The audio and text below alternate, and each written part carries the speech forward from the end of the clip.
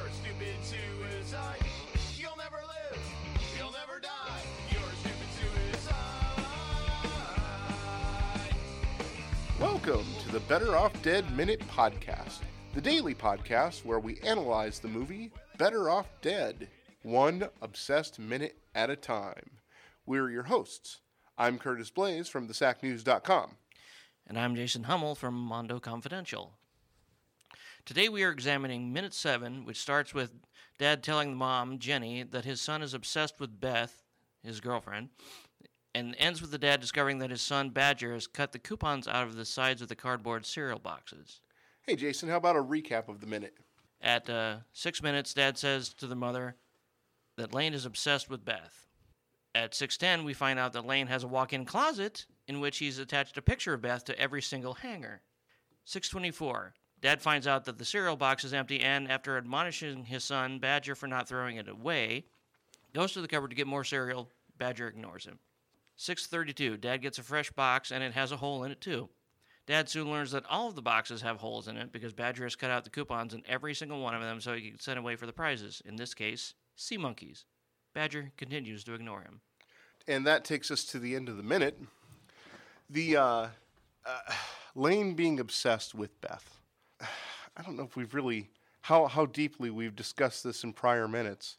If my son had pictures of a girl plastered to his room wall and pictures of her on every hanger in his walk-in closet and showered with a picture of her and slept with a picture of her, I feel like I would get him help. Yes.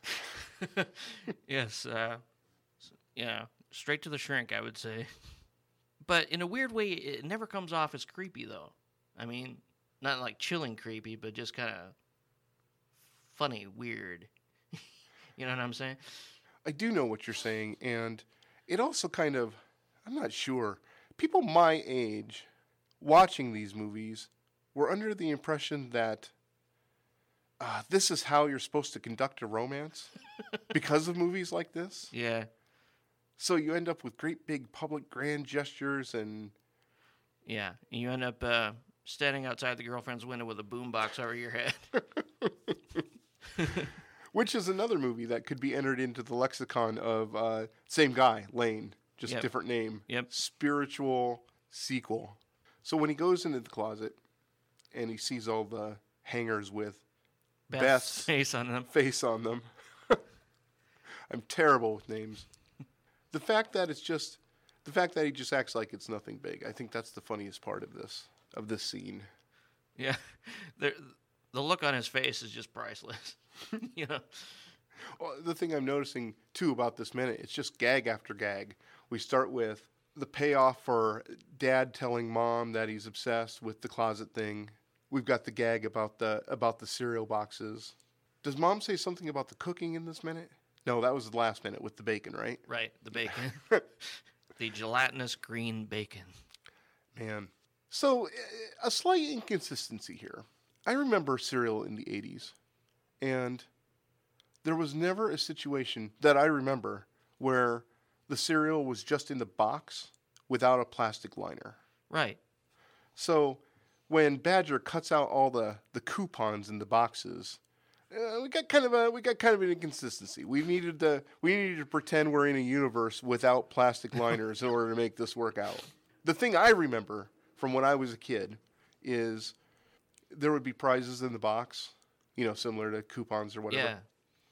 Yeah. And I would dig clear down in the bottom of the box, getting that prize out, and all the boxes ended up round. Pot-bellied stove action. Right. Yeah, they'd all end up round back in the thing. Not saying that he tried to crush them back in, and they wouldn't go because all the stuff had settled out and made the box round.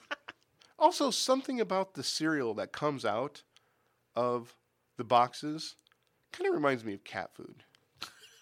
I don't know. It's got the consistency of cat food. Yeah, dry cat food. Yeah, like it's hard and what am I trying to say? Like it's hard and compact instead of like flakes of stuff. Yeah, because it comes out in a torrent. Looking at the coupons, we have some things that are clues to Badger's inner life going on. And Badger, boy, there's an interesting character in this movie. Did we figure out how old he is in a previous minute? I think we were thinking. I think he's 7. You think he's 7? Yeah, because I remember at one point Lane saying, "You're almost 8 years old." Oh, well, all right then. Then he's 7. 7 he is. 7 years old. This kid goes on to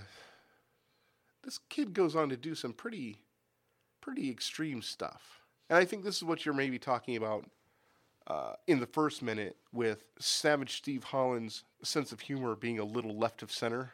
Yeah. Not politically, but just, tilted. Yeah. Slightly askew. We live in a world, we're looking at a world where everything is kind of realistic, but then we insert wackiness into that realistic world. Yeah. It's like every once in a while, it's like every gag starts out in the real world and then brings us into the wacky world, the wacky side of the world. Yeah. In this one, we've got mom and dad getting breakfast, and Lane is late for breakfast. And then it devolves into every box of cereal that he grabs has holes in it from the 7-year-old son cutting out the coupons. Were you able to look at the coupons and kind of figure out what was going on? I mean, sea monkeys. Yeah, I definitely remember the sea monkeys, which I don't think were ever on the back of a cereal box, at least when I was a kid. No, that was always a comic book thing. Yeah. In fact, when watching this, I kind of thought, I don't remember there being coupons on the cereal box. There were situations where it was proof of purchase, and you would collect a certain amount of proof of purchase to get a thing. But those were always a drag. It was always like, oh, that's disappointing. I wanted something in the box. A comic book, a toy, something. Or, there would be a mask that you would cut out of the back of the box. Oh, yeah, that happened. Now, see, if they'd done that. We wouldn't be looking back MFing them right now. Right. Yeah. Over their unrealistic depiction of family breakfast. Yeah, it should have been a mask or one of those really crappy 45s. So Badger ends up, what does he do? He's got this leopard skin bathrobe, which is kind of, I think, foreshadowing to later on when he, spoiler alert, ends up with trashy women in his room. Room full of trashy women. Room full of trashy women. Yeah. And also, there's also this other thing going on that I kind of noticed on this viewing.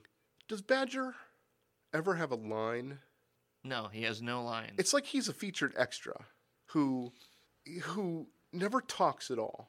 And that gives the impression that he just ignores his dad. Does anyone else ever? I guess Lane talks to him. Yeah. On his way out the door, It's kind of in passing. Well, yeah, I mean, Lane actually has the most interaction with him. Yeah. He gets shot at. He walks in on the orgy, for lack of a better word. Does Mom ever talk to him? Does Jenny ever talk to him? I can't remember. I guess we'll just have to watch this movie 1 minute at a time and find out. No, she talks about him, but I don't think she ever actually says anything directly to Badger. Well, yeah, and Badger not talking really gives the impression to me as I'm watching it that he's just ignoring his dad. Yeah. Or maybe that he can't hear him. He seems to be so focused on his schemes that, like, everything else is just static. It's just crackles and pops on a record to him. Right. Like he's only thinking about what he wants to accomplish next. Yeah. Very focused kid. Yeah. It's like he's in his own movie. Wow, now there's a thought. What if there was a movie about Badger? Do we ever get a real name on this kid, or is he Badger? Just Badger. Wow. So what if there was a movie about Badger? It would open with him just in his room, filling out a form to order some sea monkeys, and then he goes to, he throws on his robe, he goes to breakfast, and then his parents are oblivious. He goes back to his room, doesn't go to school, spends all day building a laser gun, and plots world dominance. Oh, man, that's right. I have to apologize, Jason.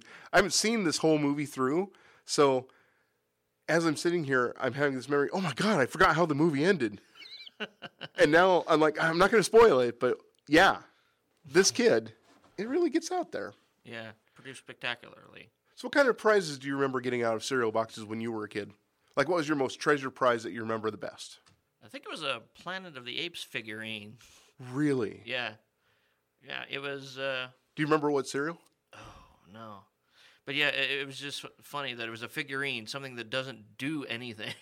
You know, it wasn't like a little race car or one of those little boats that you put the baking powder on it and it'll float in the bathtub. No, it was just the fact that it was Planet of the Apes was enough for me. My favorite one was a like a blow up dinosaur out of Cocoa Pebbles. It was like, I don't know what dinosaur it was. I mean, I think it was the garbage compactor dinosaur on the Flintstones. Oh yeah. I think it was that, and you blow it up. That's the only one I remember. That was kind of the coolest prize that I ever got out of cereal. It's a living. Or